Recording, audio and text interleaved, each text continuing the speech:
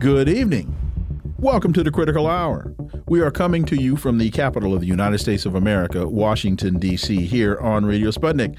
I'm your host, political scientist, author, and nationally syndicated columnist Dr. Wilmer Leon. I'm joined here by my co-host, political analyst Garland Nixon. Thank you, Wilmer. For the next 2 hours, we will explore and analyze the salient news stories that are impacting the global village in which we live.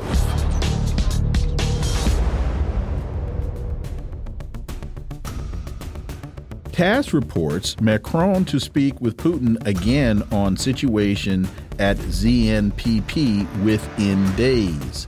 French President Emmanuel Macron plans to speak with his Russian counterpart Vladimir Putin over the phone again on the situation at the Zaporozhye nuclear power plant in the coming days, the French palace has said.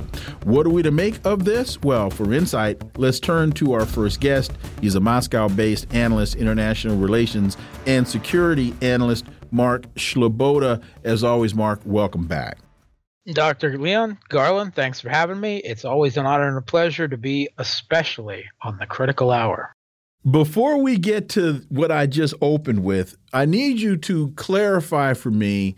We're hearing reports here, man, that Russia just took a whipping and they turned and ran and the tide is turning and all is getting right with the world. Can you help me out here, Mark?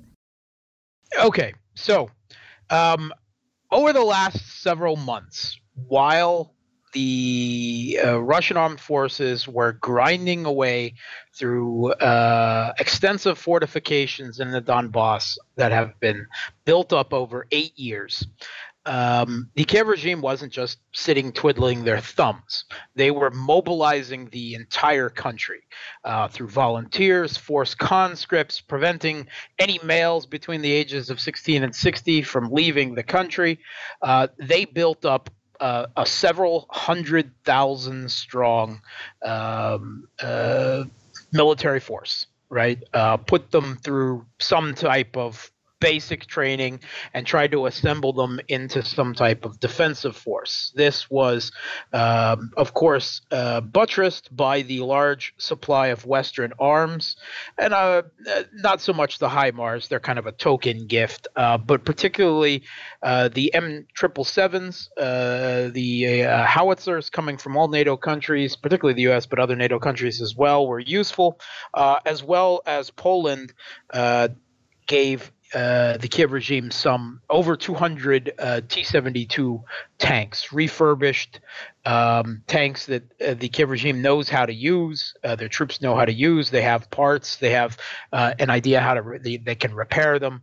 Much more useful than anything else, as well as several hundred infantry fighting vehicles. They shepherded this over the last few months, saving about 70% of it, only throwing about 30% of it into the combat in the east, and building up a large counteroffensive force. And we know that the strategy for this multi-pronged counteroffensive campaign was war-gamed and planned out by the Pentagon, because CNN and Western media, mainstream media, admitted as much. So, I mean, full-on proxy war at this point. All the funding, all the arming, all the planning, everything's coming from the Pentagon. The only one is that the Ukrainians, whether volunteers or conscripts, are doing the dying. This new strategy they've hit on takes advantage of their strength and Russia's weakness, which is manpower. The Kiev regime has several 100,000 reserves. They say 1 million, probably more like 600, 700,000, but substantial. Meanwhile, Russia has not been fighting a total war against Ukraine. They call it a special military operation, right? An intervention into the conflict. They've limited it to 150,000 troops out of their 1 million-man actual active duty military and some 2 million untouched reserves. Why have they done this? That's a good question. Part of it may be to make sure that there is, 80% plus public support, which there is. Another reason up till now may have been to limit to signal to NATO limited intentions in order to prevent a direct NATO military entrance into the conflict. For whatever reason, 150,000 troops with 40 to 50,000 East Ukrainians fighting against the regime from the Donbass, and that's it. A severe manpower disadvantage. Russian forces are more heavily armed in terms of artillery, aviation, rocket systems, and the like. So the new strategy is to overwhelm them by attacking them in multiple fronts at once across broad fronts with basically large waves of infantry and mechanized infantry, so that the heavy Russian artillery, rocket systems, aviation have to exhaust themselves running around trying to put out fires, because Russia at this point has amassed so much Ukrainian territory that they can't adequately defend it all if it's all attacked at the same time. The first counteroffensive came at Kherson. The Russian defenses there were prepared and layered. They had amassed their fires, their artillery, their aviation, and the Kiev regime made really minimal gains and suffered atrocious, horrendous casualties, according to the Washington Post. And we're talking in the tens of thousands when we're talking killed and wounded. However, there was also some commando attempts to seize the Zaporozhye nuclear power plant. I count at least 4 of them so far, and they all failed. And that sacrificed a large number of highly trained troops as well, into the thousands. However, the third offensive was to the north in Kharkov, where Russian defenses were at their weakest. They very weak. Now, there is every indication that Kiev is going to launch at least a fourth offensive, and this one may be the biggest one yet. This is coming in the southeast through Ugledar towards Mariupol, and the Kiev regime forces have amassed a significant armored fist there, and they have begun removing their defensive mine emplacements, indicating that they are about to attack. It seems that Russia several weeks ago got wind of this. They realized they did not have enough troops because of their own shooting themselves in the foot manpower restrictions on the intervention force size. They couldn't defend the south, the north, and the southeast all at the same time. So they sacrificed the north. It appears that just over a week ago, Russia began to quietly move troops out of Kharkov, preparing to abandon it. What Kiev confronted was a token stay-behind force that themselves, there was no real big fighting. There were a few holding actions where the Russian stay-behind forces tried to facilitate the evacuation of civilians, those pro-Russians, the large portion of the population there that will be treated as collaborators and suffer probably terribly as the neo-Nazi battalions, Kraken, Azov, come back in. The Kiev regime State Bureau of Investigations has already announced that they are conducting a hunt for collaborators, a cleansing, and that the reckoning has come. So not a good day for the East Ukrainians who have been abandoned in this way. There were large queues, convoys of people getting into Russian territory, getting into Donbass territory, but doubtless many couldn't make it, couldn't leave, and are going to suffer as a result. Not to say that everyone. There is a portion of the population that will, regardless, welcome the return of Kiev troops, and lots of messages have gone out starting early in the weekend to report neighbors who collaborated with the occupiers, with the aggressors, any of their neighbors, and to review the new Kiev regime draconian laws on that. Anyone who accepts humanitarian aid from Russians is a collaborator. Anyone who posts anything critical of the regime on social media is a collaborator, and so on. So they're not going to have a fun time there. Russia gathered its reserves its defensive reserves, right, held in reserve, part of the intervention force. But they did not send them into Kharkov because they made the strategic decision to abandon it because the south and the southeast are more important.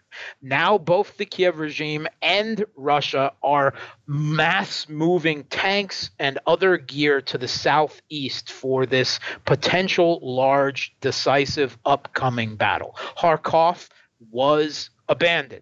Russia was outmaneuvered, and they chose to sacrifice it because of the much greater manpower that Kiev had available to them. Now, while all of this is going on, the main Russian military force in the Donbass is continuing their work, and they've made their normal incremental gains there. So that is continuing. It is not as if the war was lost, but this is a significant setback politically, psychologically, and logistically when it comes to the one settlement north of the Slavyansk line, Izium, which was an important logistical hub. The Kiev regime will much more easily be able to reinforce their own remaining troops in Donetsk, while Russia will have a much harder time.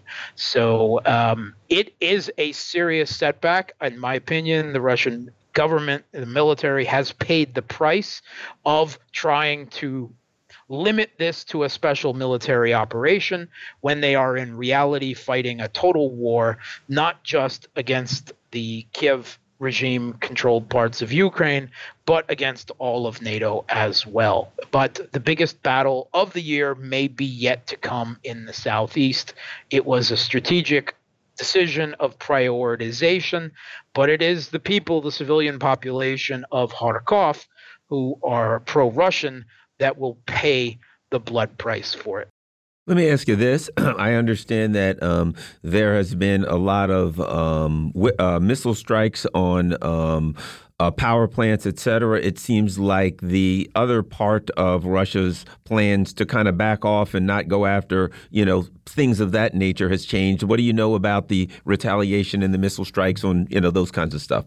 Yeah, contrary to what you may read in the Western mainstream media, the characterization by the pundits, serious military analysts will tell you that Russia has, by and large, refrained from attacking Ukrainian infrastructure as much as possible. They're not mass bombing train stations, train tracks, bridges, so on. They are getting rid of the military factories and so forth, and isolated other circumstances. But for instance, they haven't hit power plants, which is something that when the U.S. went into Iraq, was one of the first targets to inhibit the ability of the enemy to organize resistance. Russia hasn't done that. But in the last week, the Kiev regime attacked the electrical systems in the Donetsk. They continued their shelling of the Zaporozhye nuclear power plant, finally forcing the Russian overseen Ukrainian workers there to shut down the last working power plant, put it into cold shutdown for safety.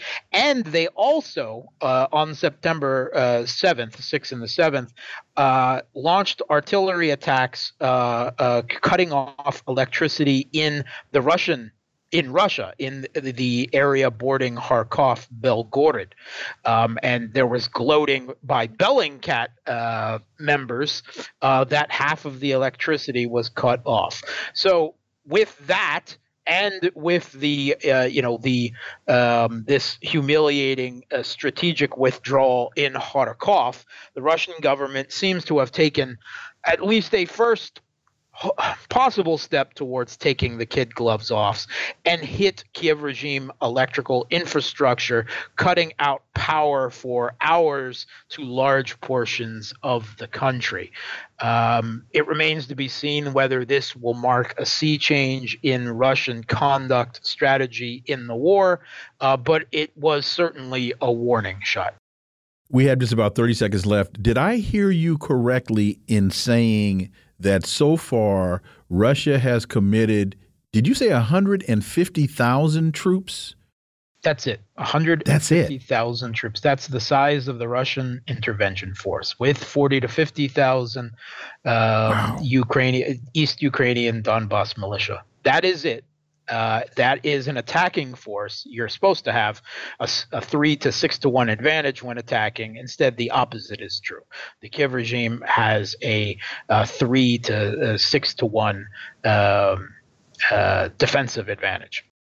And is it a bit of an overstatement? I'm reading from the Washington Post, quote, "They just dropped rifles on the ground," Olena Matvienko said Sunday as she stood still disoriented in a village littered with ammo crates and torched vehicles, including a Russian tank. The first investigators from Kharkiv have just pulled in to collect the bodies. Is that the hasty flight of Russians from the village was part of a stunning new reality that took the world by surprise over the weekend. The invaders of February are on the run in some parts of Ukraine they seized early in the conflict. Is that a bit too much rhetoric? That is a bit of an exaggeration and out of context. Like I said, the last Russian, standalone forces that covered the retreat, several of them, several hundred of them were probably caught out, and they suffered casualties and some prisoners of war. But the main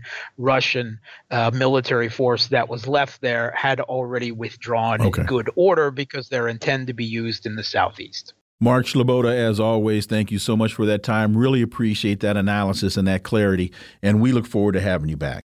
Thanks for having me. Folks, you are listening to the Critical Hour on Radio Sputnik. I'm Wilmer Leon. I'm joined here by my co-host, Garland Nixon. There's more on the other side. Stay tuned.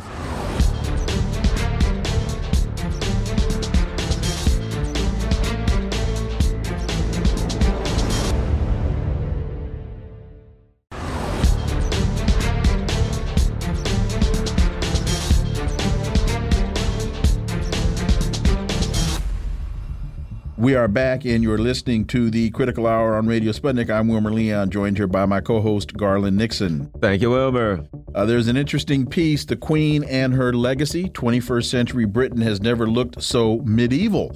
Jonathan Cook writes, anyone in the UK who imagined they lived in a representative democracy, one in which leaders are elected and accountable to the people, will be in for a rude awakening over the next few days and weeks. For insight into this, let's turn to our next guest. He's an organizer and activist. He's U.S. representative for the Herald newspaper in Zimbabwe. He's a U.S. correspondent to the Southern African Times. He's the external relations officer for the Zimbabwe-Cuba Friendship Association. Obi Egbuna, as always, sir, welcome back. How you doing? We're doing well. We're doing well, and thank you. To Jonathan Cook's piece and to your overall perspective on what we're seeing on Western media, the respect and all of this reverence that we're seeing as it relates to burying the monarch. Your thoughts, Obi Egbuna? Reaffirming their commitment to their way of life, their culture, their values, and what keeps them driven to dominate, exploit, and rape the world at all costs of both its human and material resources. So this is just another day in the life. So, but what it shows is, and here we are, do you know how many phone calls I've gotten for interviews since Saturday? And what's fun for me, I'm looking at it this way. Now, here we are. Osajifo Dr. Kwame Nkrumah, Ghana's first president, Pan-African icon, Pan-African giant. He transitioned 50 years ago this year. Ahmed Sekou Touré, Guinea's first president, Pan-African revolutionary trailblazer. He turned 100 this year. This is Assata Shakur's 75th birthday anniversary. For the sake of showing our flexibility on the spectrum, this is Jackie Robinson's 75th birthday. And I haven't gotten a call from anyone to highlight how those things fit into the pantheon. So this just shows that we still embrace a narrative rooted in victimization, And it reaffirms that if we're going to wage cultural warfare, the weaponry at our disposal means everything. You know, Obi, I was wondering what you think about the timing, the fact that the British monarch died at a time when it appears, to me at least, that the colonial powers are collapsing, that they are trying so hard to hold on to a unipolar world as it is too late. They're collapsing, and kind of the metaphorically looking at this, the Queen passing away at the same time the colonial empires are really imploding themselves. Your thoughts? Well, I mean, I only look at what our resistance has been and what our resistance is going to be. And what it shows you is that whatever phase of history that we focus on, there are those who fight for liberation and those who feel that there are some perks to being comfortably exploited. And so, for example, the monarchy created something called the King's African Rifles.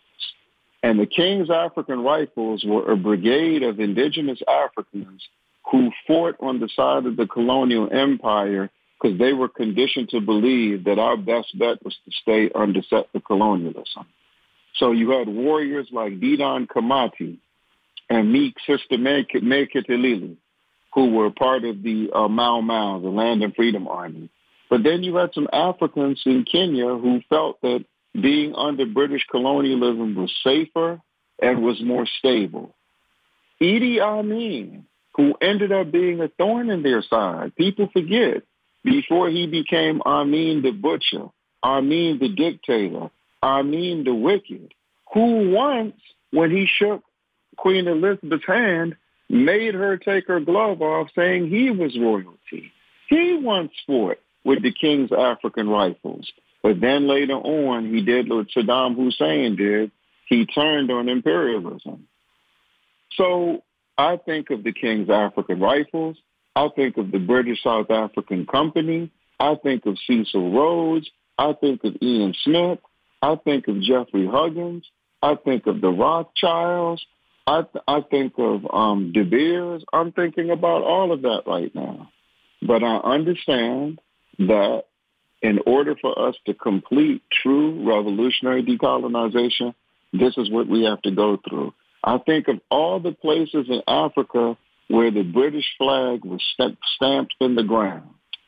I think of April 18th, 1980, Rufaro Stadium in Zimbabwe, where the British colonial flag came down and Zimbabwe's flag went up.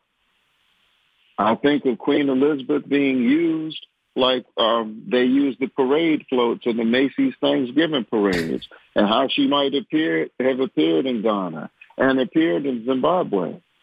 I think of all the children, generations of our babies, whether in Africa, whether they were in the Caribbean and in the United States for that matter, that all had to start off their school day by saying, "All hail the Queen." But I think of how we prevailed and how we overcame that. I think of every place we defeated British settler colonialism and are still waging war against British neocolonialism, and how we have to continue to maintain a certain energy to ensure that our resistance intensifies by the second. But I also pivot to say we also must use this as an opportunity to talk about the feudal system in Mother Africa. Because long before, arguably the worst aspect of settler colonialism was what? That it interrupted a class struggle that we were having with our kings, with our queens. And when you think of the fact that Dr. John Henry Clark was selected by Anheuser-Busch and Ebony Magazine to do those write-ups for Great Kings, Queens in Africa segment, Ebony became known for that segment just like Jet was known for the Jet centerfolds. And what ended up happening is people used that, and the reason that became popular is because it was our way, U.S.-born Africans, commonly referred to as African Americans. We were told, we reached a conclusion, don't start our history in Jamestown in 1609 or 1619. whichever the date is. But we were promoting these monarchs in Africa.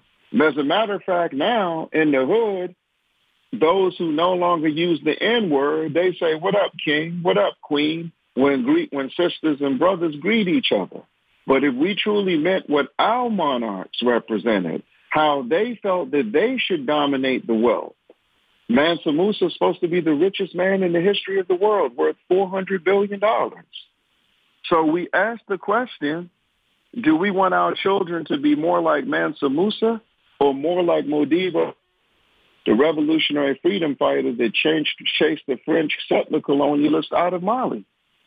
So this opportunity gives us a chance to address these things with some clarity, with some substance, and with some purpose. So it is a given that we're not going to hail the Queen. It is a given that we don't look at ourselves as British colonial subjects.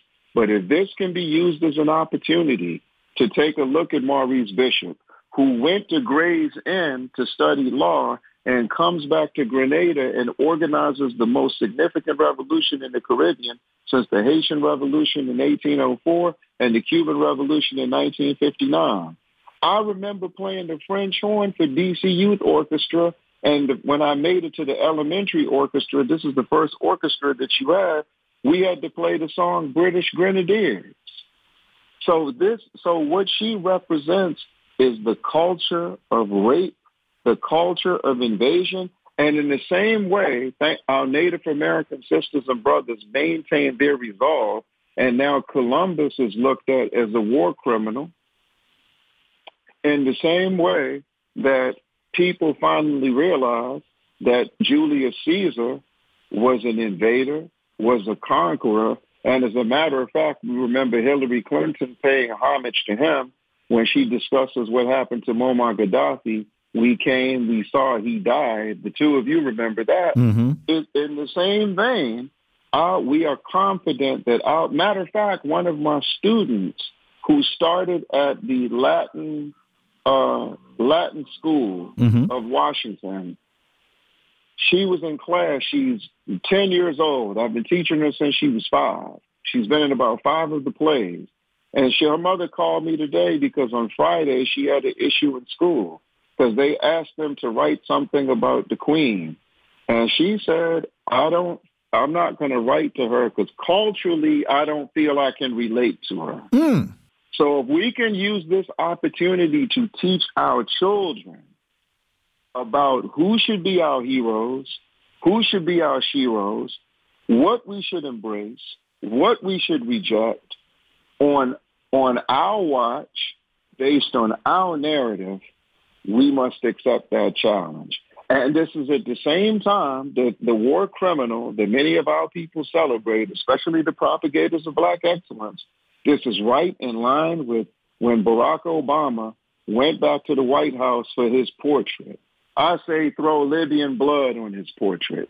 Throw Zimbabwean blood on his portrait. Throw Cuban blood on his portrait. The same way we say put a hole in the head of the Martin Luther King Memorial, as Dr. King has the distinction of being the only political assassination victim as a freedom fighter to have a statue on the mall. That statue should have a hole in its head, and that statue should be on the ground the same way he left us laying on the ground of the Lorraine Motel. So what we need to do is turn over, be like Jesus and the thieves of the temple, and turn over all their models of what they consider excellent, what they consider righteous, in the name of the resistance we embrace. Thank you. Hey, man. As always, greatly appreciate that analysis. We look forward to having you back. Thanks. Folks, you're listening to the Critical Hour on Radio Sputnik. I'm Wilmer Lee, and I'm joined here by my co-host, Garland Nixon. There's more on the other side. Stay tuned.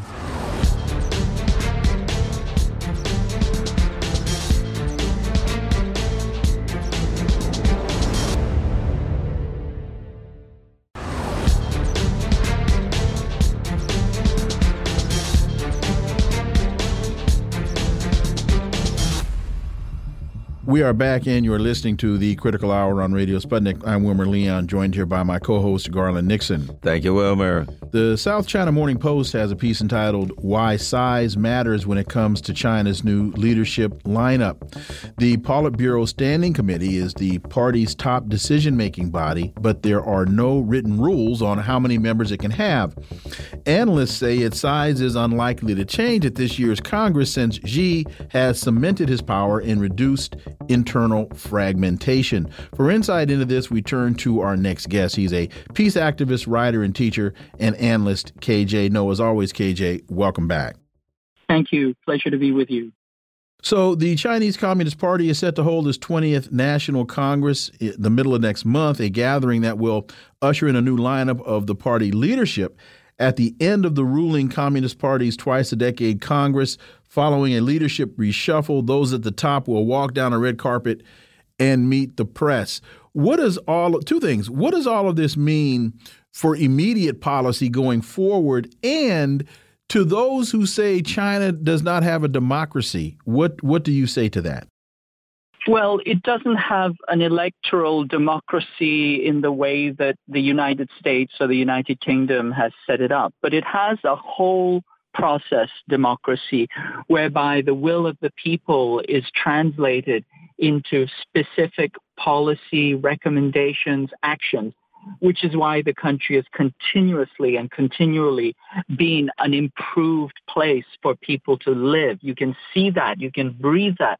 Anytime you go to any Chinese city or region, you can see how much the government cares for its people and how much it is doing for it, which is why the level of satisfaction, for example, with the central government, according to Harvard University, according to a longitudinal study by Harvard University, is in the 90th percentile. So if you ask the Chinese themselves whether they have a democracy, they will say yes, and they will feel very well represented, very well validated by their representatives. That said, what does this specific event mean? Well, the 20th National Congress is really the consolidation and the extension of Xi Jinping's term. And what that signals is that the forces that were pro-West and to a certain extent pro-fragmentation, pro-Western regime change-oriented, pro-capitalist have been largely, moved out of the picture, and that China will step forward and continue on its program towards attaining a socialist, a moderately prosperous socialist society over the next few decades. The U.S. engagement with China was always a pretext. It was a foreign policy recently admitted that U.S. engagement with China was actually a regime change operation. And Xi came in and he turned around that dynamic. He got rid of corrupt people who were slowly bleeding the country and trickling its wealth out into the West and, deflating and damaging the economy and its socialist project. And this is why Xi is considered, quote unquote, to be the great enemy, quote unquote, the great dictator, is that he thwarted Western plans for destabilization and depotentiation of China.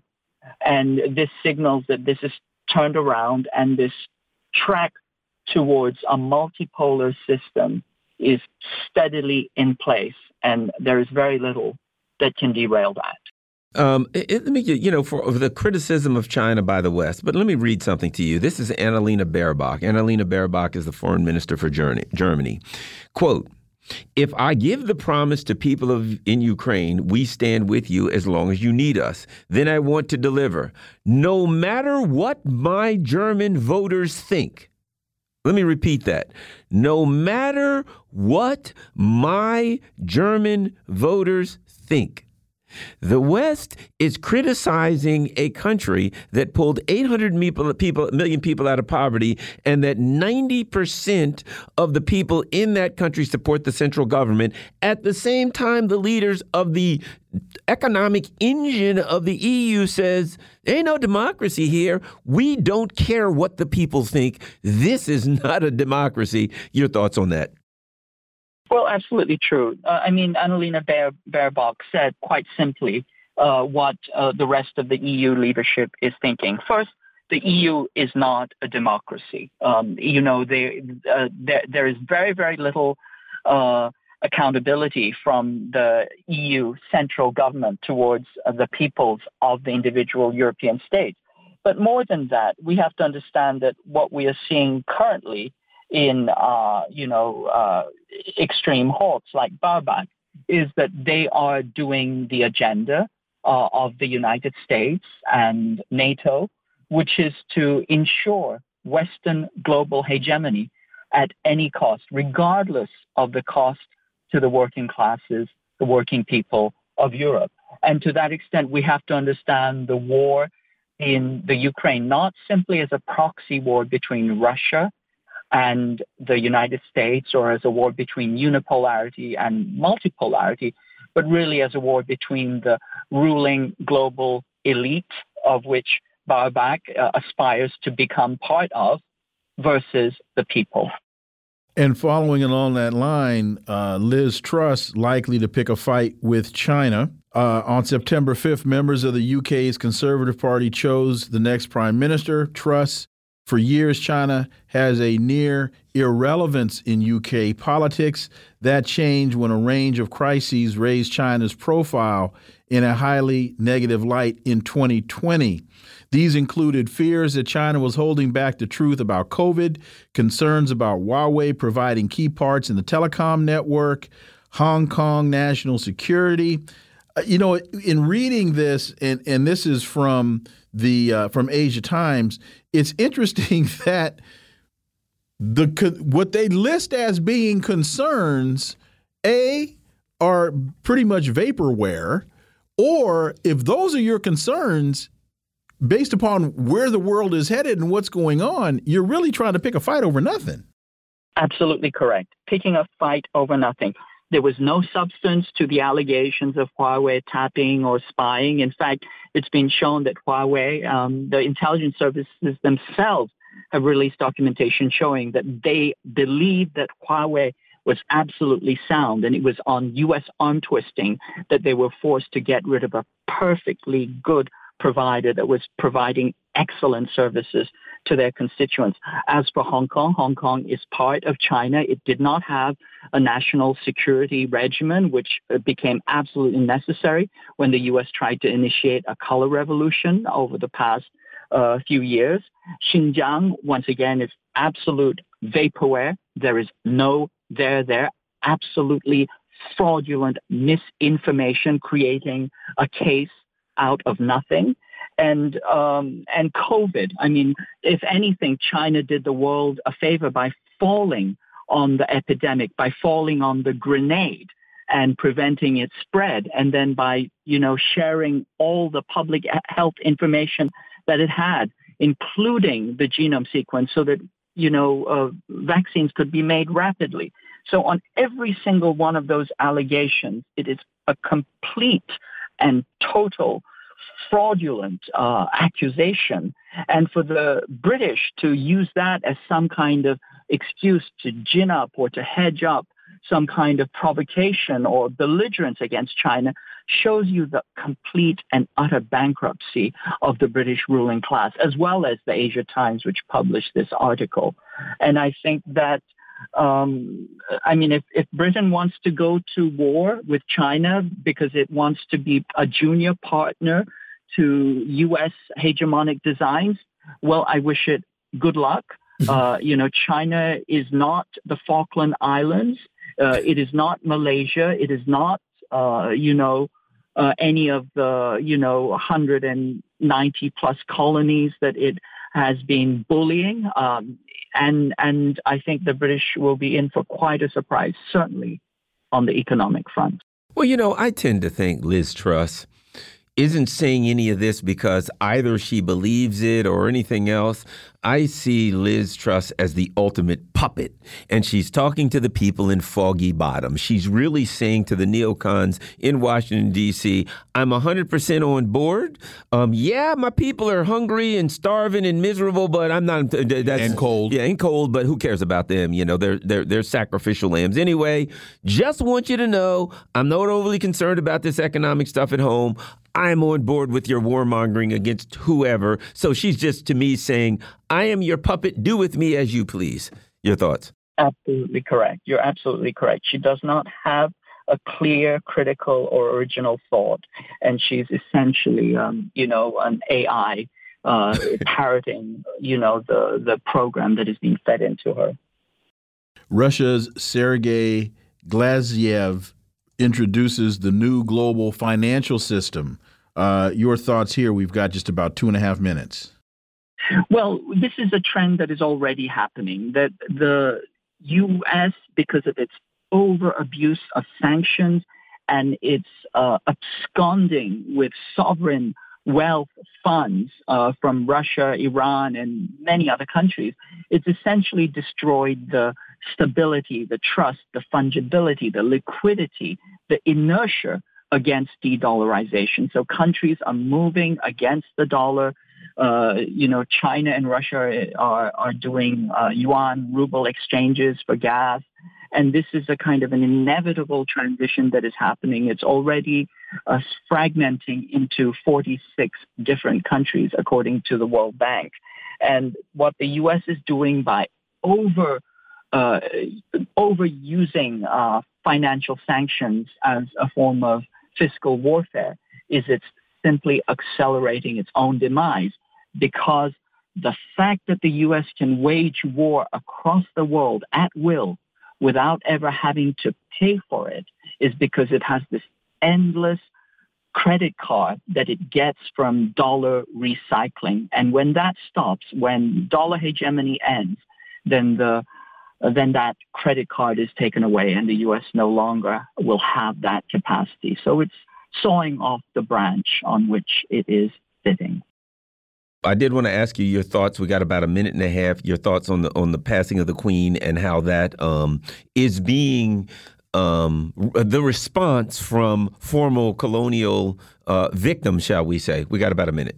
Well, this is quite extraordinary because the Queen is the representative of the British Empire, and she has been, for 7 decades, 8 decades now. And although she's a figurehead, at the same time, she does have certain powers within the royal prerogative that have been extraordinarily poisonous to, countries that were former colonies. I'm thinking, for example, of Australia, where she was actively involved in the coup against Gough Whitlam. And so there is this amorphous set of royal prerogatives that are exercised, and these serve as kind of the outer containment wall to make sure that over and underneath this ostensible regime of democracy, that when the deep state, when the powers that be want to execute and establish and assert their power, they do that. And the Queen allows that function. KJ Noh, as always, thank you so much for your time. Greatly appreciate that analysis. We look forward to having you back. Thank you. Always a pleasure. Folks, you're listening to the Critical Hour on Radio Sputnik. I'm Wilmer Leon, joined here by my co-host, Garland Nixon. There's more on the other side. Stay tuned.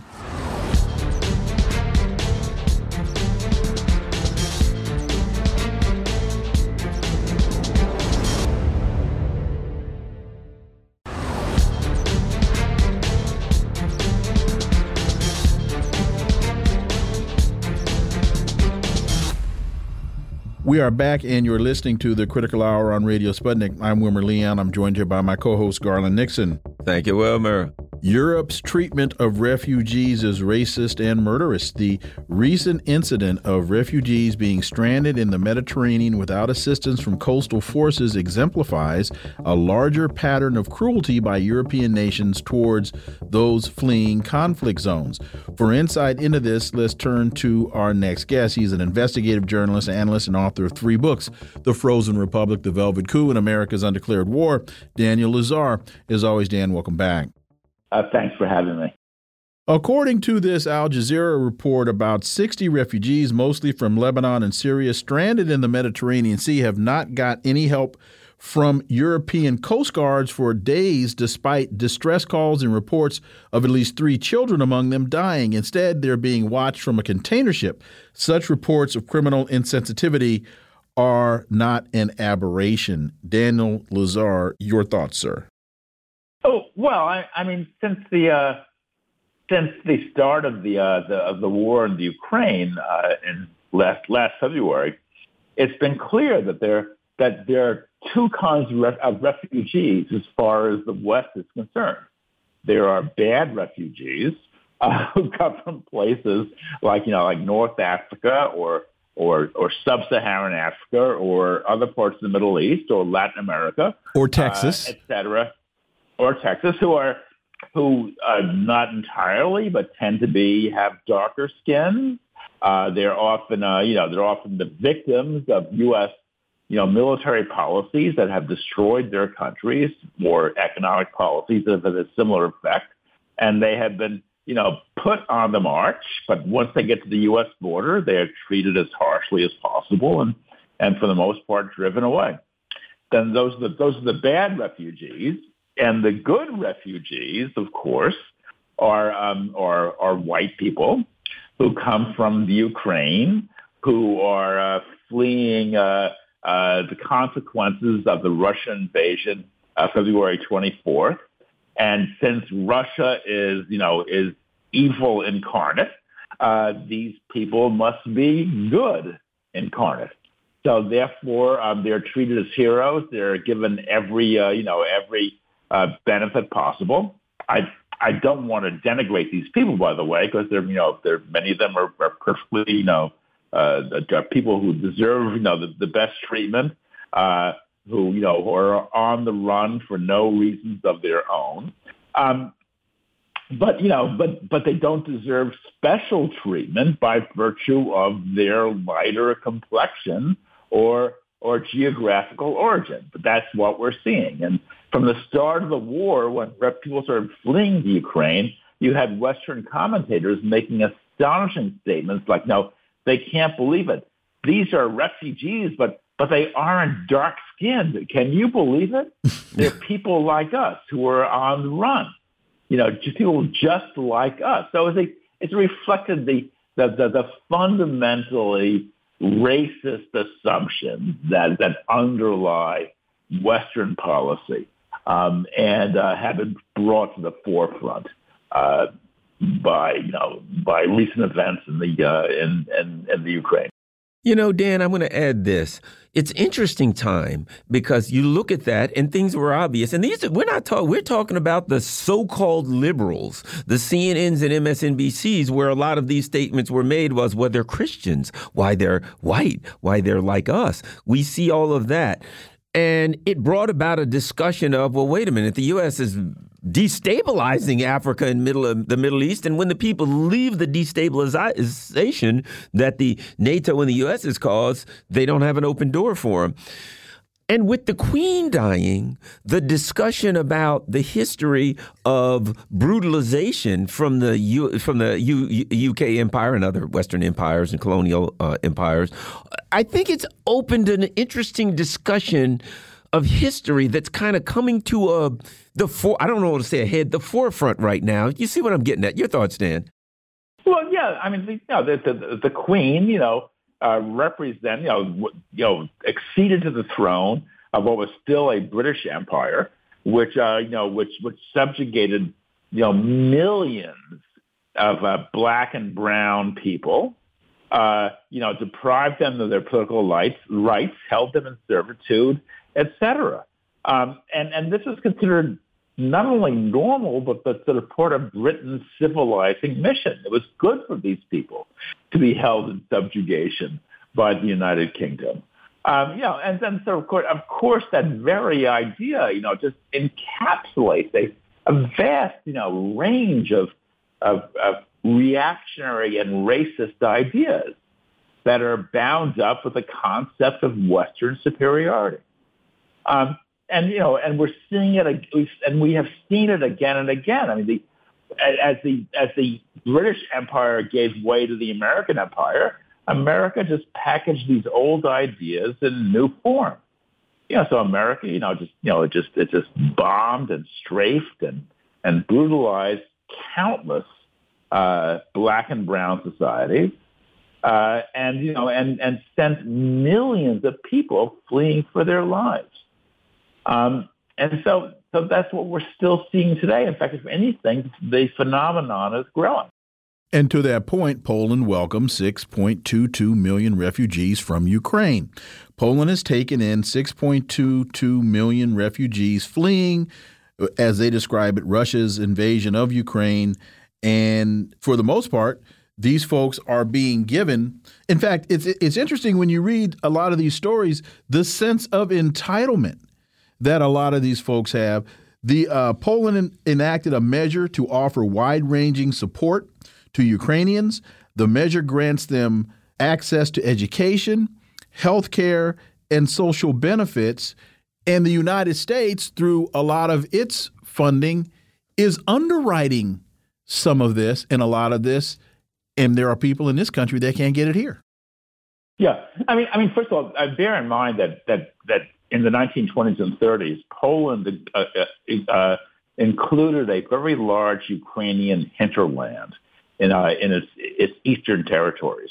So in a certain sense, Poland is welcoming these people back home. Number one. Number two, during the interwar period, Poland was also home to about 3 million Jews. And except for the Communist Party, all parties in Poland were in agreement. All parties from the fascist to the liberal agreed that the Jews had to go. There were just too many of them. So in other words, so one set of refugees is good. Another set of refugees is, a set of ethnic group is bad. They got to go. The others are welcome in. They've got to go. These are all political decisions, but they reflect the most reactionary imperialist ideas. And we're seeing this return of this ideological mindset, in all its ancient glory. We've got another story that, of course, aligns with that is the Haitian refugees blocked at the border, and this is just September 12, where there's certainly a transcript from an interview and a discussion about that. But the bottom line is we see pictures. We talk about the EU. And then we see pictures literally of Haitians at the border being beaten and whipped like slaves. Yeah. We find out that they don't even get the same process as the South and Central Americans who are, get some level of process, granted nothing reasonable or fair. The Haitians, they grab them, they stick them on a plane, and send them right back to Haiti as the U.S. destabilizes Haiti. Your thoughts? Well, yes. First of all, number one. Oh, and let me add, and let me add one other thing. And as the U.S. says, we're going to take 100,000 Ukrainian refugees. Sorry about that, Dan. Go ahead. All right. I've actually done some research into Haiti, and Haiti's a remarkable case. First of all, its economy has been devastated for a whole variety of reasons. But at the same time that its economy has been devastated, its people have been locked in place. They're not allowed to move elsewhere. So imagine if you were in some part of the Rust Belt, somewhere, and your community was falling apart, and you got wind of a good job, 500 miles away. What you would do is you'd pack your family in your car, and you'd go drive 500 miles and settle into that new job, and life would start improving. People in Haiti can't do that. They are locked in place. They are kept from fleeing this newly created economic desert. And as the Haitian economy has gone downhill, the government has self-destructed, and Haiti has emerged as a major drug transshipment point for coke and other stuff from South America bound for the U.S., where there's as you know, an almost infinite appetite for this stuff. It's turned into a major drug transshipment point, which has seen a fantastic explosion in gang warfare. So Haiti, therefore, but all the escape routes are sealed. So millions of people are locked in place, prevented from fleeing this disaster zone. I mean, we have the globalization of goods and financial services, but we have the opposite when it comes to the working class, where unlike a century ago, workers can't flee in search of better opportunities. They're locked in place. They're forced to stay put and starve, or be tortured by local drug gangs, et cetera. And we see this pattern again and again in the northern triangle of Honduras, El Salvador, and Guatemala, in Venezuela and Colombia. The list is endless. And all these people are just people who want economic opportunity for themselves and their kids, but they're prevented from seeking that. Unlike my forebears who immigrated to America, and countless others as well. We have just about a minute left. With everything you said, I would only take exception to your reference to self-inflicted, because this is at the behest and the direction and the oversight of the United States. At every element of Haitian politics, the United States is controlling. We're assassinating their leaders. We're putting puppets in place. We are locking down their resources and access to their own funding. That would be my only exception. We got 45 seconds. I don't recall where I said self-inflicted. I think after the government self-destructed, which meant that the government simply fell apart. It was unable to sustain itself. It dissolved into bossism and infighting, et cetera, et cetera. But if I misunderstood you, I apologize. But I fully agree that that Haiti is a victim of economic and political forces far beyond its control. It is an innocent bystander, in a colossal car wreck, in which bodies and vehicles go flying. Hey, that's it. Thank you very much. Daniel Lazare, as always, thank you so much for your time. Greatly appreciate it. Look forward to having you back. Thanks so much. Folks, you're listening to the Critical Hour on Radio Sputnik. I'm Wilmer Leon. I'm joined here by my co-host, Garland Nixon. There's another hour on the other side. Stay tuned.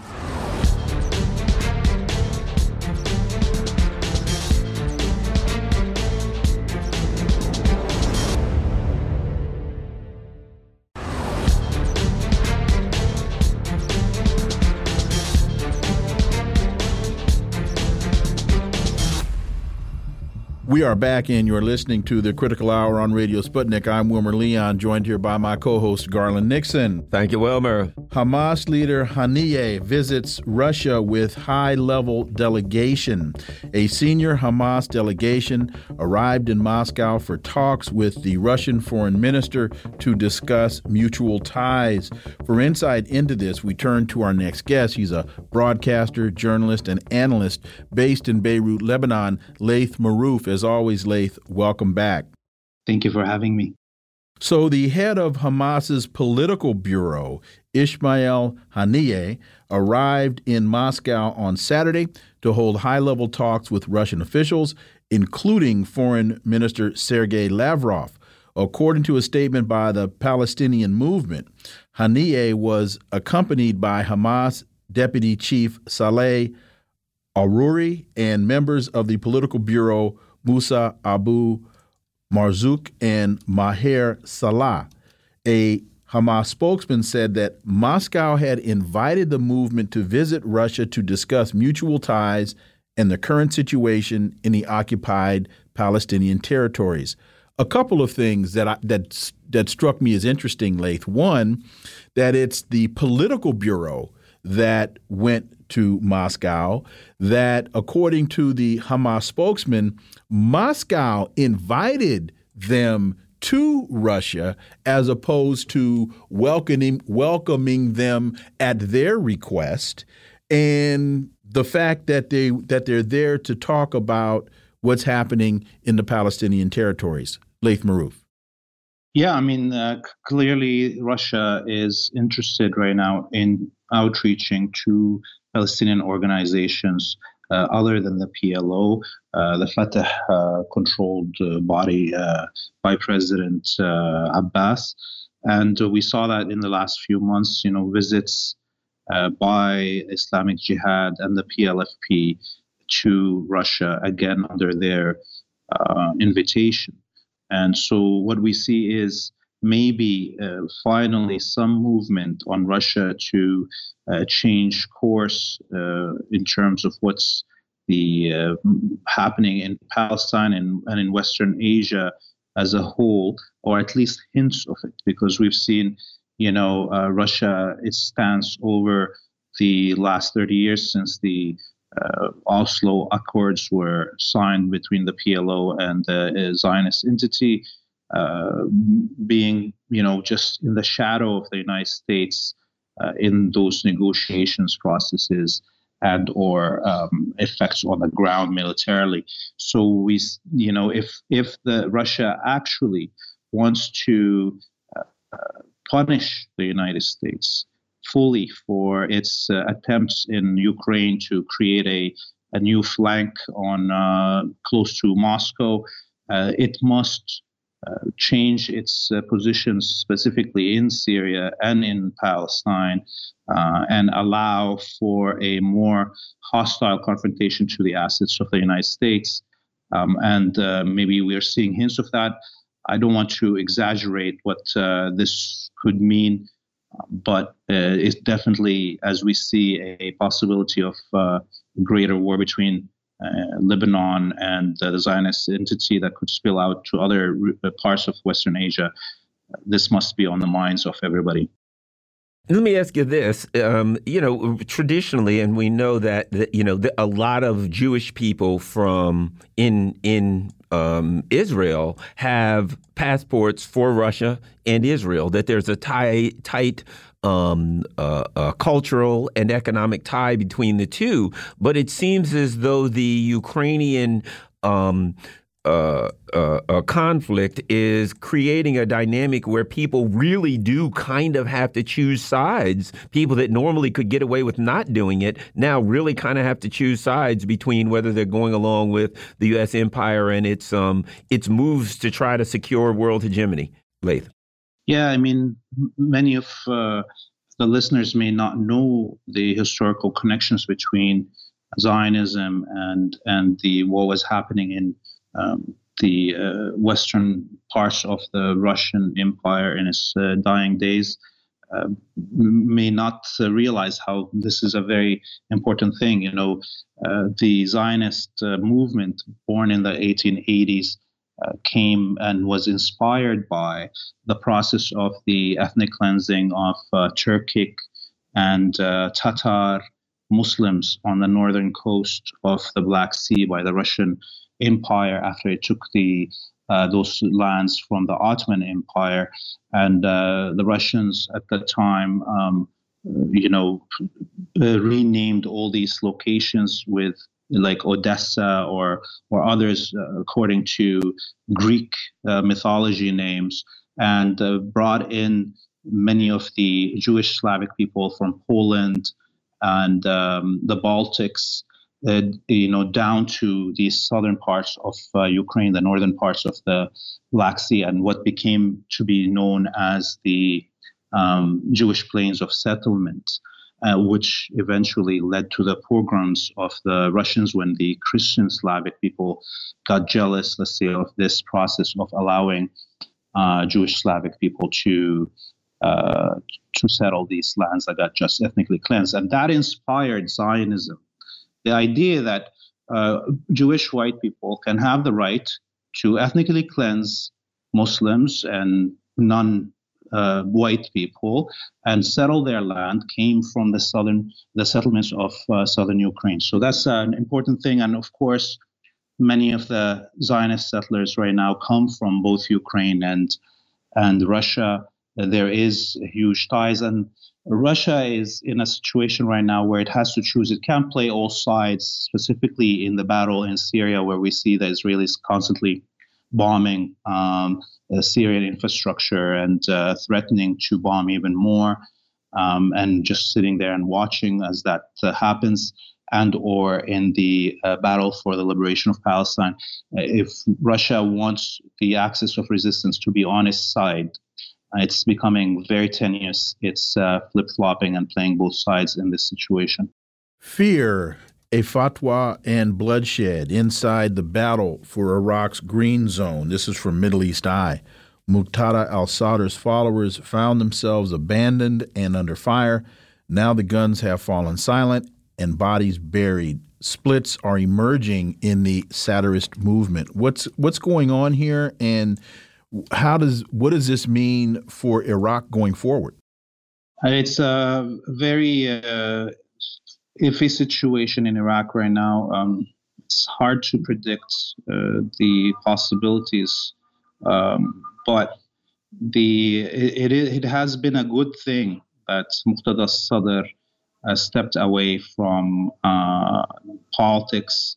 We hope that those who, because he also forbade any of the politicians that got elected, the members of parliament that got elected on the ticket of the Sadrist movement.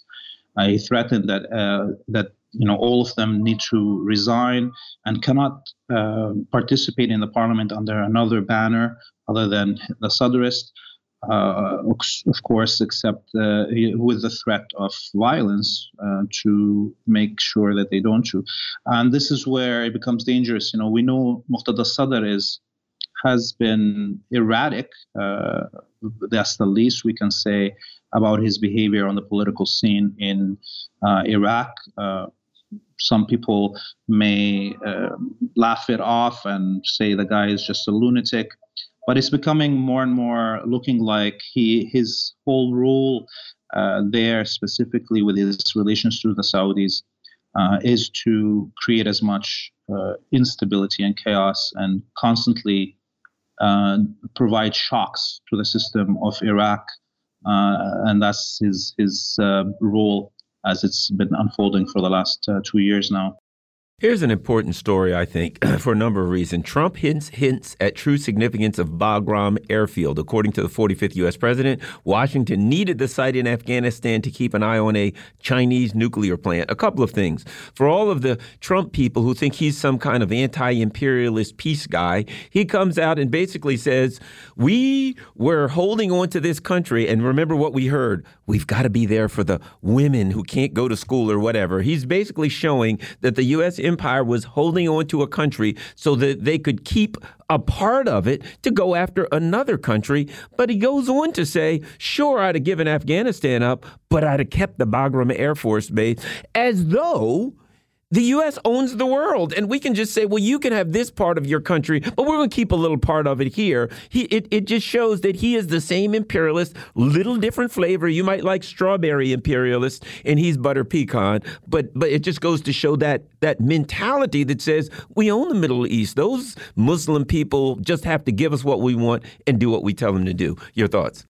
Oh, yeah. I mean, look, these flights that were coming into Bagram Airport, we're flying at high altitudes with all these intelligence and collection devices, and we're clearly able to capture images so far away and all the detailed movements around these nuclear facilities that China had across from the border of Afghanistan. And can you imagine if Chinese surveillance planes at high altitudes were flying across the waters from the United States or the border on the south with Texas. We would all know what the response of the Americans would be. And this is how we see every night the Israeli flights doing huge scans across from just the international waters of the Mediterranean, being able to survey the whole Syrian and Lebanese landscape and all the movements of military facilities. This is leading us right now with the announcement of Trump to have just evidence to that. But we all know that this has been happening, and I'm sure the Chinese knew that this was happening. And these, coupled with the multiple incursions in the waters by fleets that are going right now in the Taiwan Strait that include one Canadian ship. I don't know why the Canadians are going there also. It's clearly they're pushing their luck, and I hope we don't have a confrontation eventually like we had in Ukraine with the NATO alliance pushing close to the borders of Moscow. Israeli official touts efforts to dissuade U.S. from rejoining Iran nuclear deal. Officials says it believes potential signing no sooner than after November midterms. Jerusalem's pressure stopped further concessions in Tehran's favor. When we stress what is essential to Israel, the U.S. listens. That, along with Iran says European statement on nuclear deal talks unconstructive. Germany, France, and Britain released a statement accusing Tehran of not being serious about restoring the JCPOA. We've got 2 minutes. Yeah, I told you many times on this show, I believe that this deal will not be re-signed and that the United States is just wasting time to prepare its pieces on the chessboard in Western Asia. And as we see with the constant harassment of Iran through the International Atomic Agency and the latest report condemning Iran and being so political in its claims about the amounts of enriched uranium that Iran has, it was clear that the Europeans will play a role as they did. They came out and condemned Iran, and then now the Israelis are playing their card, and we will see most probably a confrontation. But this is why I come back to the issue of Lebanon. It will be the trigger. Before any trigger happens to a war directly with Iran, it is in the interest also, actually, of the axis of resistance to attack first and from the front of Lebanon. Laith Marouf, as always, thank you so much for your time. Greatly, greatly appreciate that analysis, and we look forward to having you back. You have a great evening. Folks, you're listening to The Critical Hour on Radio Sputnik. I'm Wilmer Leon. I'm joined here by my co-host, Garland Nixon. There's more on the other side. Stay tuned.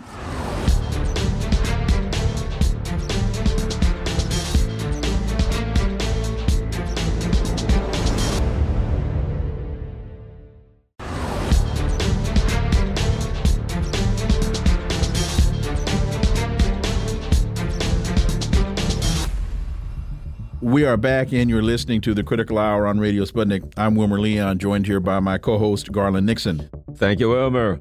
Orinoco Tribune reports Venezuela rejects Washington's statement on imprisoned U.S. citizens. This past Saturday, the Venezuelan government rejected, through a communique, the statement made on Friday by U.S. Department of State spokesperson Ned Price, labeling U.S. Marine veteran and MVM Inc. quote-unquote contractor Matthew Heath's detention as wrongful and his arrest as based on specious charges. For insight into this, we turn to our next guest. He's a published book author and two-time Pulitzer Prize finalist with more than 20 years of journalistic experience. He's a former Washington Post bureau chief and former winning foreign correspondent on two continents. Jon Jeter. As always, John, welcome back. The pleasure's mine. So according to Venezuela's Attorney General, Tariq William Saab, at the time of the capture, Heath had allegedly already taken photos of strategic military and oil refining facilities in Zulia and Falcon states. He entered Venezuela illegally from Colombia through Zulia state, and his final destination was Aruba. Heath was planning acts of sabotage in oil and electricity facilities. They found a grenade launcher, a submachine gun, C4 explosives, and a satellite phone. After being captured in the Mene de Morora municipality on the border between Falcon and Zulia, he asked to speak with U.S. Embassy staff. Talk about this from a couple of angles. First, sounds like Matthew Heath got caught planning to blow some stuff up. Second, Ned Price describing Matthew Heath's detention as wrongful. That's the same language the U.S. used to describe Brittany Griner's detention. And what that means to me is the U.S. doesn't respect sovereignty, because one of the elements of sovereignty is a government's ability to enforce its law within a defined geographic space. Jon Jeter. Yeah, no, I guess I'm slow on the uptake, but this story finally convinced me that the State Department in particular, their audience are people who are not really paying attention. Like, that's who they're actually addressing. They're trying to sort of keep people in line by pulling the wool over their eyes, or keeping the wool pulled over their eyes, because that would be the only people who this would make sense to, right? In other words, to everyone else, if you're paying even slight attention to this, it looks like a duck, it quacks like a duck, and the conclusion is that it's a duck, right? I mean, this is a man who was caught with everything. It's almost like the guy who's caught with what do you call it, a rape kit in the trunk of his car. It's like, well, what else would you have that for, right? So it's stunning. It really is. It's just we seem to keep going further and further down this spider hole, and the United States just doesn't seem to have any alternative or any other gear, right? They just stay in the slow lane. And they can't seem to speed up or stop or reverse course or anything like that. I just and let me say this too, just on a personal note. I was reading the story that you sent me, and it reminded me of my first trip to Venezuela as a foreign correspondent for the Washington Post, and this was in 2003, I think. And I had a little bit of a problem with my editors because my phone bill I think I was there for about a week. My phone bill was a little bit higher than usual for a reporting trip abroad. And I realized, I think they were insinuating that I made some personal phone calls. And I looked at the bill and I hadn't. But I realized that the reason that that my bill was so high was because all of my phone calls to the opposition began with either a 202 or 703 exchange, which really, I was in Caracas, but whenever I went to talk to someone in the opposition, they all had a Washington, D.C. area phone numbers. I'm not making this up. I remember this so clearly, and it struck me because I hadn't been to Venezuela. I didn't really know the story, and then it hit me. Oh, right, this is the CIA's handiwork. Juan Guaido has a Virginia area code. I would bet he does. I'm almost sure he does. I mean, they're not even trying to hide it. This is just ridiculous, man. But it's just we just keep going down this spider hole, and it just seems like there's no light at the end of the tunnel. Well, here's the other thing, too. I mean, when you look back at, the Cuban airliner that was blown up, Posada Carriles, the CIA agent that was involved in that, you go on and on. The U.S. has been involved in actual terrorist activity against their perceived adversaries in the global South for years, particularly Latin America. But now I think one of the problems they have is now. because of social media, because of the internet. It's all fine. You can do it in the 1960s when people don't have any way of finding this thing out in minutes. But people can find these things out easily and quickly. And so now I think this is one of the reasons why the focus on shutting people down online and the focus on stopping people from having conversations online is so important, because people can learn these things quickly. And like you said, yeah, if you're ignorant, you'll think this is great, but it's so easy to find these things out now. Your thoughts, Jon? I agree completely. And not to switch gears, but I've been watching the sort of binary conversation about Queen Elizabeth II's death, right? And on the one hand, you have on CNN this sort of exaltation of, you know, the monarchy, the British monarchy, and this, you know, this elegant figure, you know, who kept her country together during very hard times. And there's this alternative narrative on social media, particularly among Blacks and among Africans, right, about this colonizer, right? Or certainly someone who was complicit in colonization. I think this is the same thing, right? Where you see increasingly social media, you know, there is something good to be said about social media, which is that it gives people a platform to challenge the sort of ruling class narrative. And I think that's so true with Queen Elizabeth II and her death, but also I think increasingly with Latin America, you know, the backyard of the United States. And you mentioned Posada Carriles.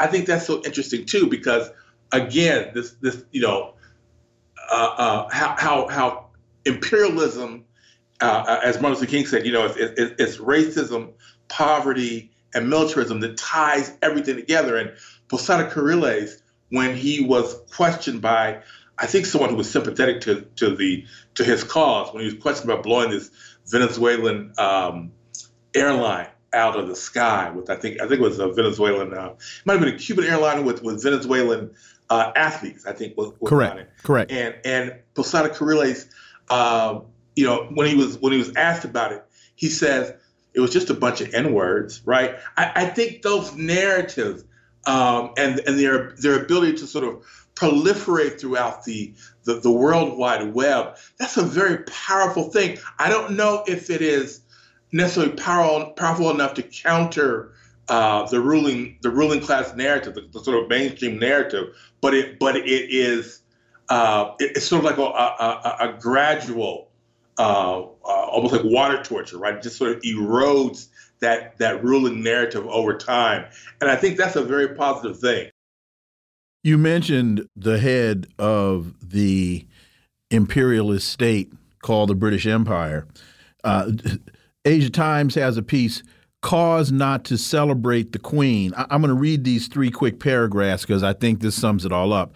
From the very beginning, Queen Elizabeth II's reign was deeply connected to Britain's global empire and the long and bloody process of decolonization. Indeed, she became queen while on a royal visit to Kenya in 1952. After she left, the colony descended into one of the worst conflicts of the British colonial period, declaring a state of emergency in October of '52. The British would go on to kill tens of thousands of Kenyans before it was over. Is it possible to disentangle the personal attributes of a genteel and kindly woman from her role as the crowned head of a declining global empire? And it's not only that, but when you take into account her family, she was a cousin to King Leopold. Yes.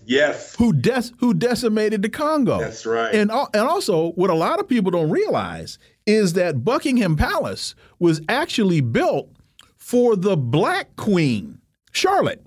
Queen Charlotte, her husband, King Edward, built Buckingham Palace for her. So rumor has it, this woman got some soul in her system. I never knew that. Yeah. Because Charlotte had 14 kids, I think.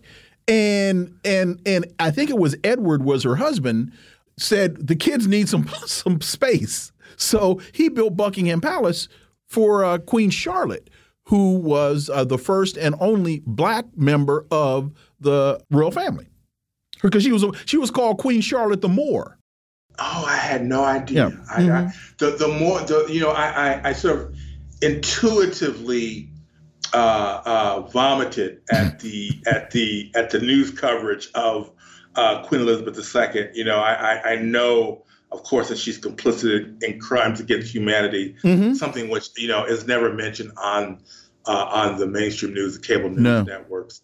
But the more that I find out about her since her passing, the more I'm convinced that the woman was, and she's not alone in this, she's not even an outlier. She was a monster, right? I don't know how anyone can be complicit in such suffering, human suffering. And the only word she seems to have is carry on, right? And the mainstream media's complicity in covering for her, right? Someone said, or someone wrote that the United Kingdom passed a law in the 1960s, I guess, sort of like affirmative action requiring, maybe this was right when the Windrush generation was arriving from Jamaica in the United Kingdom. They passed a law that I guess state institutions had to hire so many, a quota or so many blacks, African descendants. And the monarchy, led by Queen Elizabeth II, I assume, pushed to be exempted from this rule. And they did not hire black servants until, I think, a decade later or something like that. I haven't checked that, but it certainly sounds like it could be true. And then, you know, and I don't keep up with this stuff, but then the issues with, is it Harry, Prince Harry, who's married to this woman of color? Yes. Right. And their insistence that the racism that they face from within the royal family, although they don't name names, that was almost unbearable, or not almost. I guess it was unbearable. That's why they left. Abdicated. Yeah, that's why they left. Exactly. So it's just. But you know, it's the hegemons are fighting a war of narratives, right, against us, right? It's their narrative and it's our narrative. And as the two diverge more and more each day, and I first started noticing this, I would say about 20 years ago, even before social media, but social media aids and abets this divergence. And at a certain point, you know, the language just doesn't matter anymore. It's almost like the Charlie Brown cartoons, right, where the adults speak, and it's just indecipherable. Yeah, that's where we're headed for now, right? And it's not just the United States either. I think it's all over the world where you see people, not in the United States as much, but you see people out in the streets protesting, making demands, and their government, their rulers are just completely unresponsive because their clients, their constituents, is international finance, right? And so we just got this irreconcilable differences. And I think the sociologists or the linguists have a phrase for that when the language no longer matters and you resort to, I think they call it static communication, which is violence, right? That's what it is. That's what it feels like it's closing in on us, yes. Jon Jeter, as always, thank you so much for your time, man. Greatly appreciate that analysis, and we look forward to having you back. Thank you, brother. Hey, folks, you're listening to the Critical Hour on Radio Sputnik. I'm Wilmer Leon, joined here by my co-host, Garland Nixon. There's more on the other side. Stay tuned.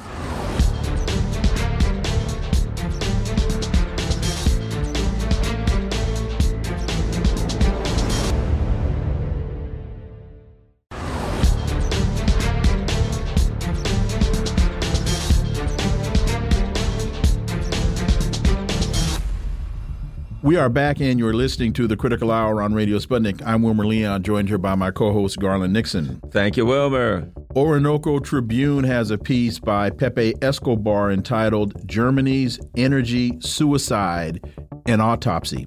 When Green fanatic Robert Habeck, posing as Germany's economy minister, said earlier this week, quote, "We should expect the worst," end quote, in terms of energy security, he conveniently forgot to spell out how the whole farce is a made in Germany cum made in Brussels crisis. For insight into this, let's turn to our next guest. He's an associate professor of economics at the University of Missouri, Kansas City. He's also the past president of the National Economics Association, Dr. Linwood Tauheed. As always, sir, welcome back.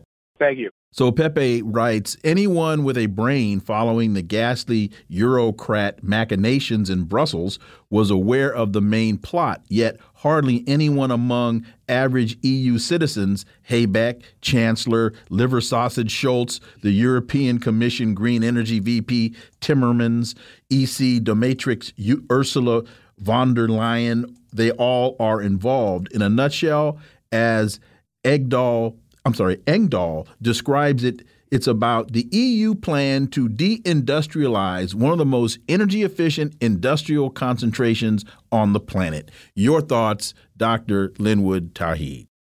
Yeah, I think Escobar's use of the term suicide is very appropriate here. What we've seen with this, the sanctions and other kinds of issues causing energy problems in Europe, is that the Green Party has been totally captured. The Green Party, which of course was trying to address, or at least saying they were wanting to address climate change and go to renewable energy, has now decided that the heck with that. They're going to go back to coal and wood and anything else they can put perhaps get some energy from in order to avoid having to buy oil or gas from Russia. They put their green energy process on hold. And what Escobar is indicating here is that this is not a new thing, that this plan has been going on for quite a while to thoroughly capture European energy consumption with U.S. products.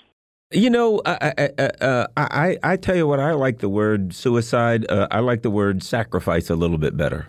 In that, you know, the U.S. basically said to, you know, the stewards, I guess we'll call them, the governors that the U.K. would call them during their colonial days of their colonies, look, we need a sacrifice for the neocon project, and your economy is at the top of the list. And the governors of the colonies said, not a problem. So it's like in the same way that the Ukrainian bodies are being sacrificed for the neocon projects, the same exact thing is happening economically to the European people. Your thoughts?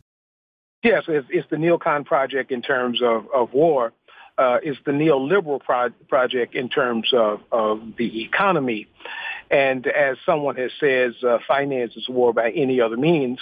And so those two neocons and neolibs are joined together in the sacrifice of European citizens to war and to greater profit for fossil fuel. But understand, U.S. citizens are also on this ride. Whatever happens to Europe is going to also be reflected in what happens to ordinary people, to everyday people in the U.S. U.S. Fossil fuel and military producers will get much fatter on this process. European and American citizens will suffer. And there's a piece in Sputnik, the recession in Europe may actually be positive for the U.S. The U.S. could benefit from a recession in Europe, which could come as a result of a reduction in Russian gas supplies, but will suffer if Moscow refuses to export oil. And talk about that, particularly in the context of this supposedly brilliant idea by, if not the Fed, by what's her name? Janet Yellen. Thank you. To put a cap on Russian oil prices. Yeah, we've when I first heard some time ago about a cap on Russian oil and gas, it seemed kind of ridiculous because you also had sanctions saying that you were going to stop using Russian oil and gas. So if you're not going to use those products, then you don't need to oil cap them. The thinking that is emerging among those folks is that if they put an oil cap on Russia, if Russia wants to continue its revenue flow, it'll still have to supply oil, but it'll supply it at a lower price. Now, Russia is already supplying oil at a discount to China and India. The Chinese and Indian the economies are buying oil from Russia at about $30 per barrel. So if you're going to stop that flow, you have to put an oil cap lower than $30 a barrel, which would be ridiculous. The Russians have responded, I guess, appropriately, but apparently unexpectedly, by saying that if an oil cap is put on, price cap is put on, they will not sell their oil to any countries that would go with the cap. And so there will be a complete, if this cap goes through, there will be a complete shutdown of oil, and then they're also thinking about a gas cap as well to Europe. That will do more than cause a recession in Europe. It will cause a depression in Europe. The only place then for the Europeans to get oil and natural gas would essentially be from the U.S. at windfall profit prices. So yes, that would be good for the U.S. fossil fuel manufacturers. It still won't be good for U.S. citizens because the price of oil and gas will mean that those prices are going to skyrocket in the U.S. So big industry, oil and gas, will benefit by bringing in new customers. And capitalism has to do this. It has to continuously bring in new customers. And if those customers are unwilling to give up their own self-sufficiency, then the capitalist has to figure out a way to break that self-sufficiency, and they're using this as these caps and sanctions as a way to do that. There are those who projected very early on in this conflict that this was really one of the primary objectives of not turning up Nord Stream 2. The whole thing was for the United States to capture the international energy market. Yes, my colleague at UMKC, Michael Hudson, wrote an article very early in this, before the Russian Ukraine, the Russians came across the border, about that the real target for this ratcheting up of conflict was Europe. It really wasn't Russia. It was to make sure that Europe becomes independent of Russia, but dependent on the U.S. And the way I see it, and I'm no expert on the hydrocarbon industry, but it seems to me that every step that they have taken to hurt Russia, whatever the case may be, when it comes to hydrocarbon, has driven the price up. There doesn't seem to me to be a lot of things that you can do mucking around with the oil and gas industry that's not going to drive the price up. So it seems like every action they take, it creates some level of artificial scarcity, drives the price up. Russia makes more money. We have seen another article, Russia's profits are soaring, and hurt themselves. One could almost think that it was intended by somebody. Well, and quickly, if I could, to that point, Garland, not only that, but it also seems as though every move the United States has made was already anticipated by Russia, and they implement a workaround to it, and they just keep moving forward. Well, the Russians, at least since 2014, when you had the Maidan revolution in Ukraine, the Russians have understood that they needed to reduce their economic relations with the West. I mean, trying to maintain those with Europe, but particularly with the U.S., because the U.S. was aimed at making at destroying the Russian economy. And so Putin has been on this process of self-sufficiency since then. The only thing that the Russians are significantly sell to the West is oil and gas. I mean, there are other products that are important to the West, but in terms of significant revenue, and the Russians in joining China and creating this multipolar world has found other customers for that oil and gas. And so as long as that 75% of the rest of the world is not joining in these sanctions, Russia is not going to be significantly hurt by whatever the West does. The West, however, will be significantly hurt by lack of access to Russian oil and gas. Russian energy revenues forecast, following along the same conversation, forecast to soar.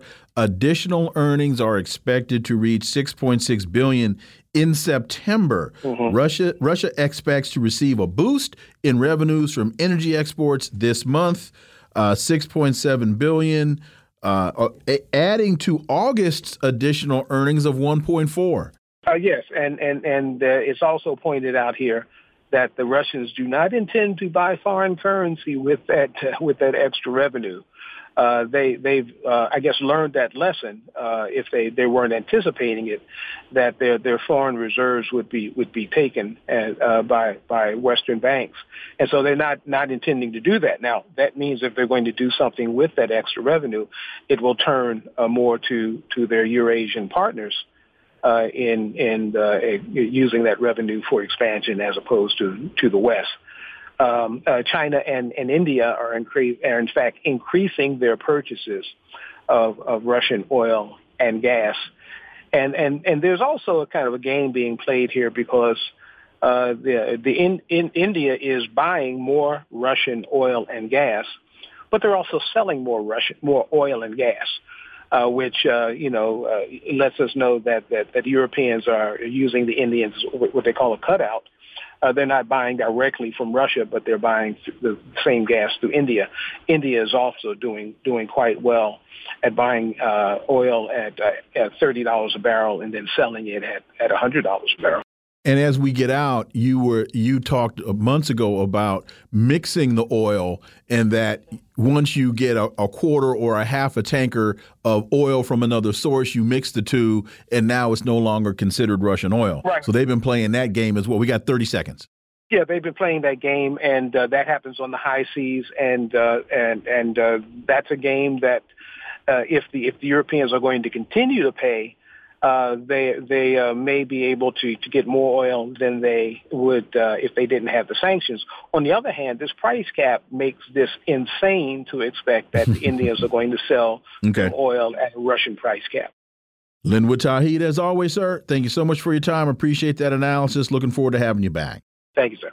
Folks, you're listening to the Critical Hour on Radio Sputnik. I'm Wilmer Leon, joined here by my co-host Garland Nixon. There's more on the other side. Stay tuned.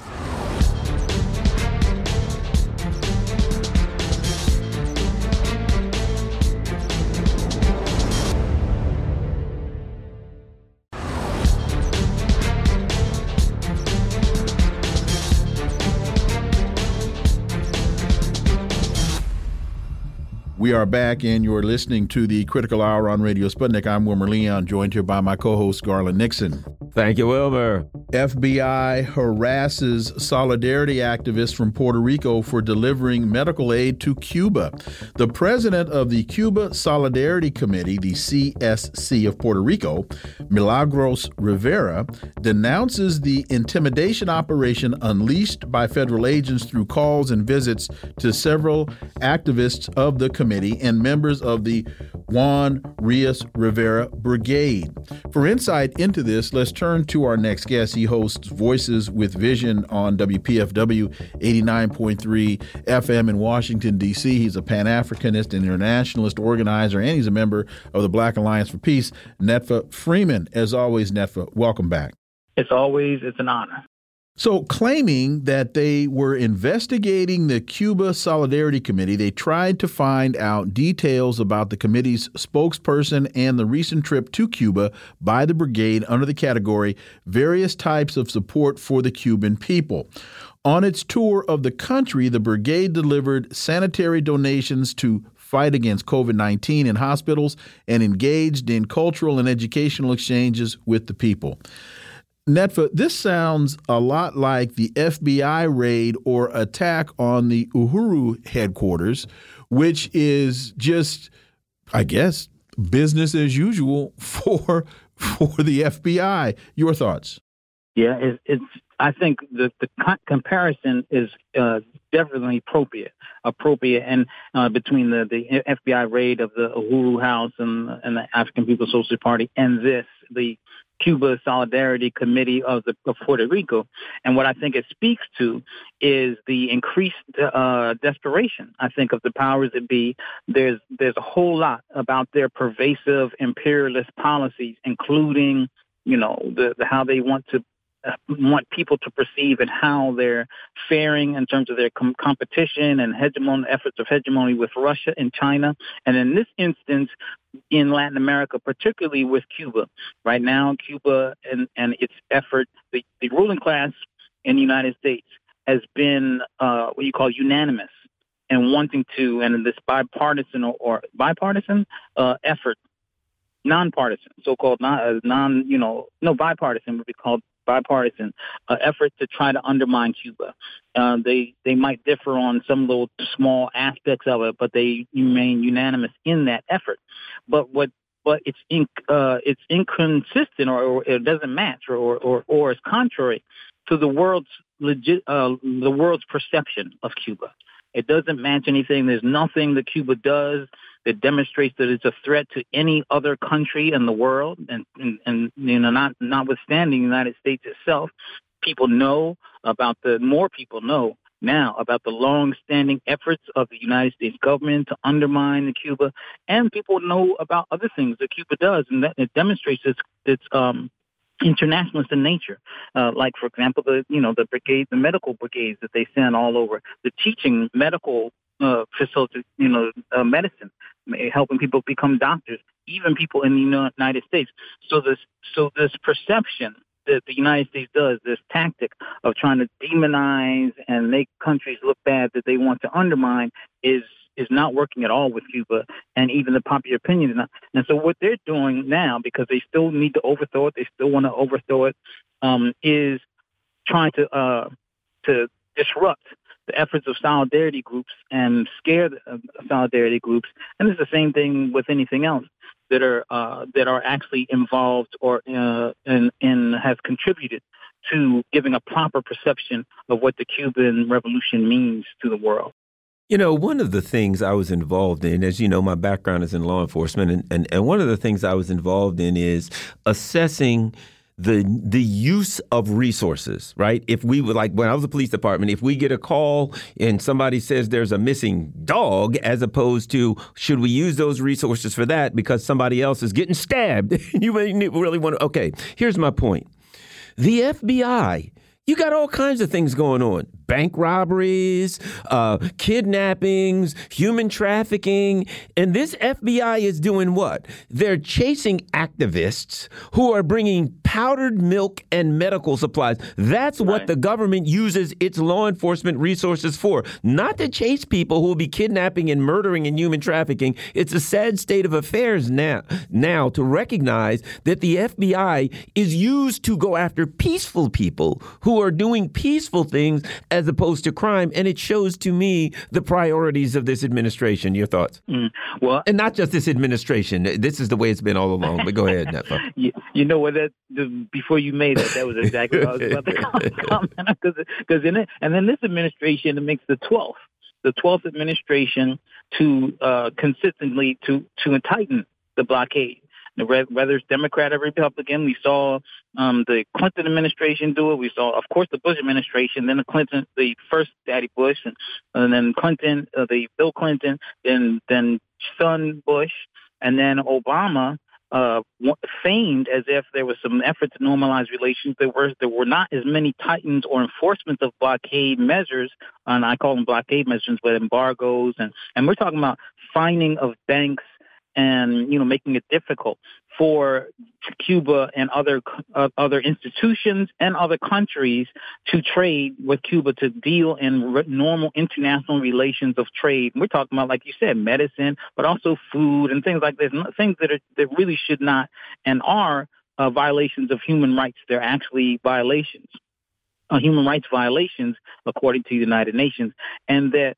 The Biden administration is upholding that, and that when you look at it, it's not just the misallocation of the resources of the FBI, but the misallocation of all the institutions of the United States.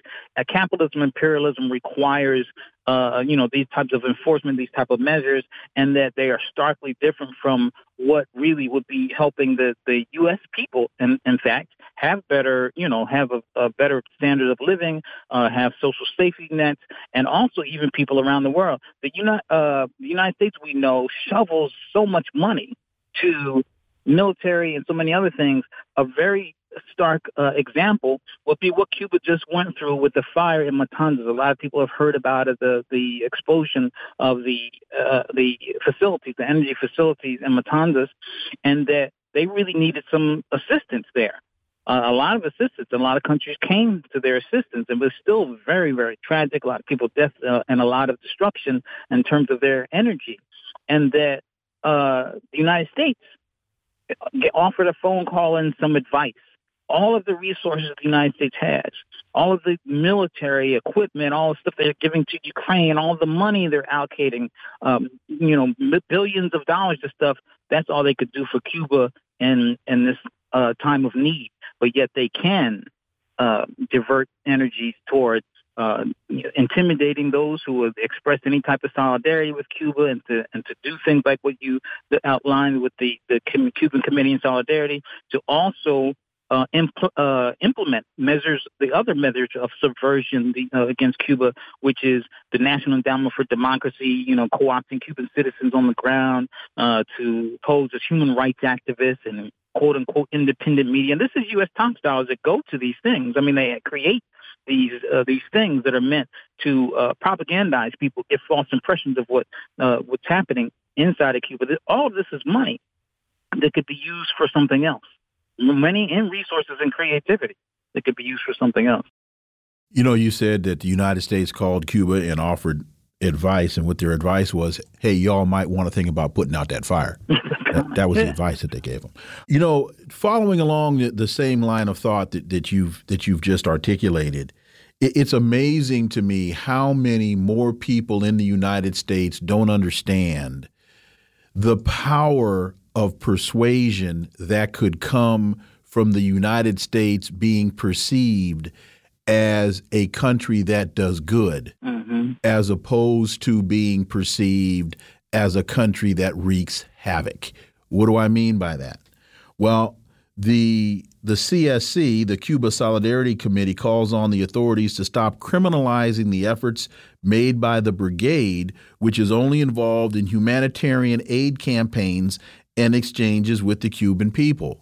So if the United States were seen as a country that, for example, provided vaccine vials in the midst of COVID-19 to Cuba, instead of getting in the way of not allowing those vials to be sold to Cuba, right, so that they would have been able to give shots to Cuban children.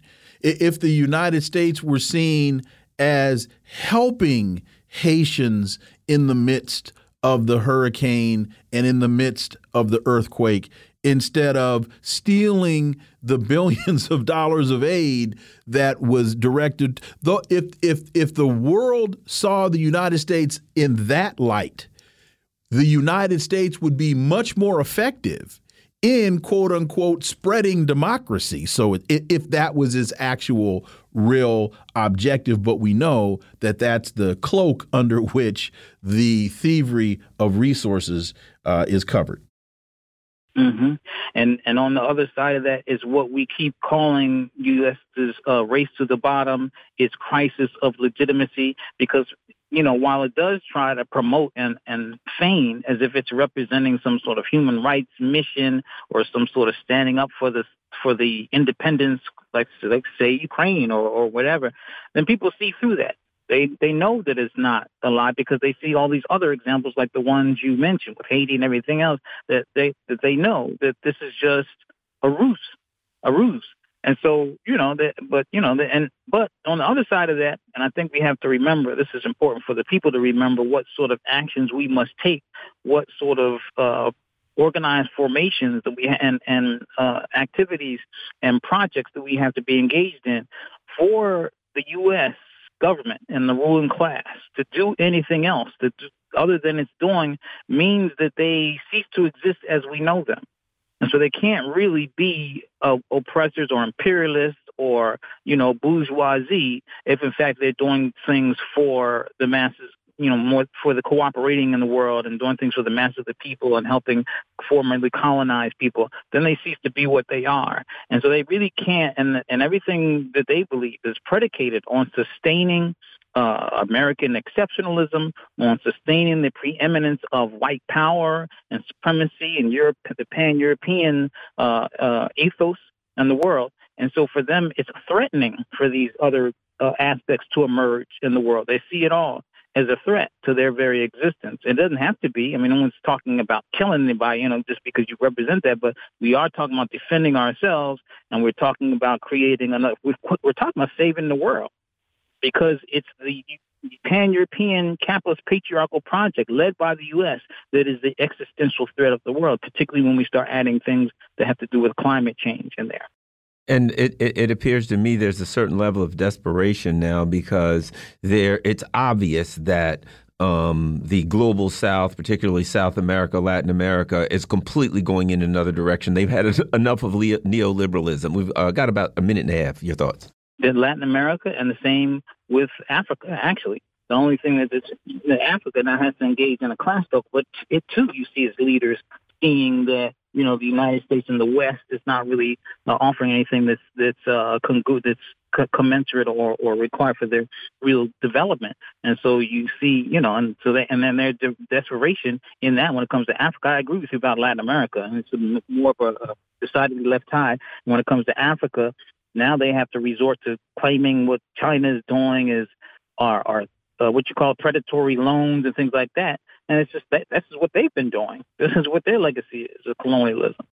It's the projection of empire, because China is not creating predatory loans. China is lending money at lower rates than the IMF and the World Bank. China is canceling debt. Now, if that's predatory, I need someone to help to define predatory, because when you're canceling, please, somebody come and cancel my mortgage. I was going to say, and allow me to keep my house. I was going to say, I hope my mortgage company becomes predatory. Exactly. Please hook a brother up. Anyway, Netfa Freeman, as always, sir, thank you so much for your time. Greatly, greatly appreciate that analysis. We look forward to having you back. Thank you. Thanks so much. Folks, you've been listening to the Critical Hour here on Radio Sputnik. Thank you for allowing our voices into your space. On behalf of myself and my co-host Garland Nixon, we hope you were informed and enlightened, and we look forward to talking with you all right here tomorrow on Radio Sputnik. Be safe. Peace and blessings. We're out.